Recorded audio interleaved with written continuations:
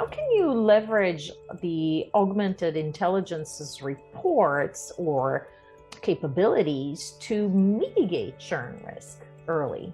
Most organizations are not able to implement learning back into a proactive situation where you can avoid it. So the correlations from that learning, which is the report, which can also be AI generated, needs to now impact your proactive operations. Most organizations have playbooks today. So how are the playbooks being optimized basis that learning? Are you able to now connect that learning back into optimizing your playbooks, back into optimizing your processes, back into how your customer success operators are interacting with your customers? How is your pricing sentiment happening?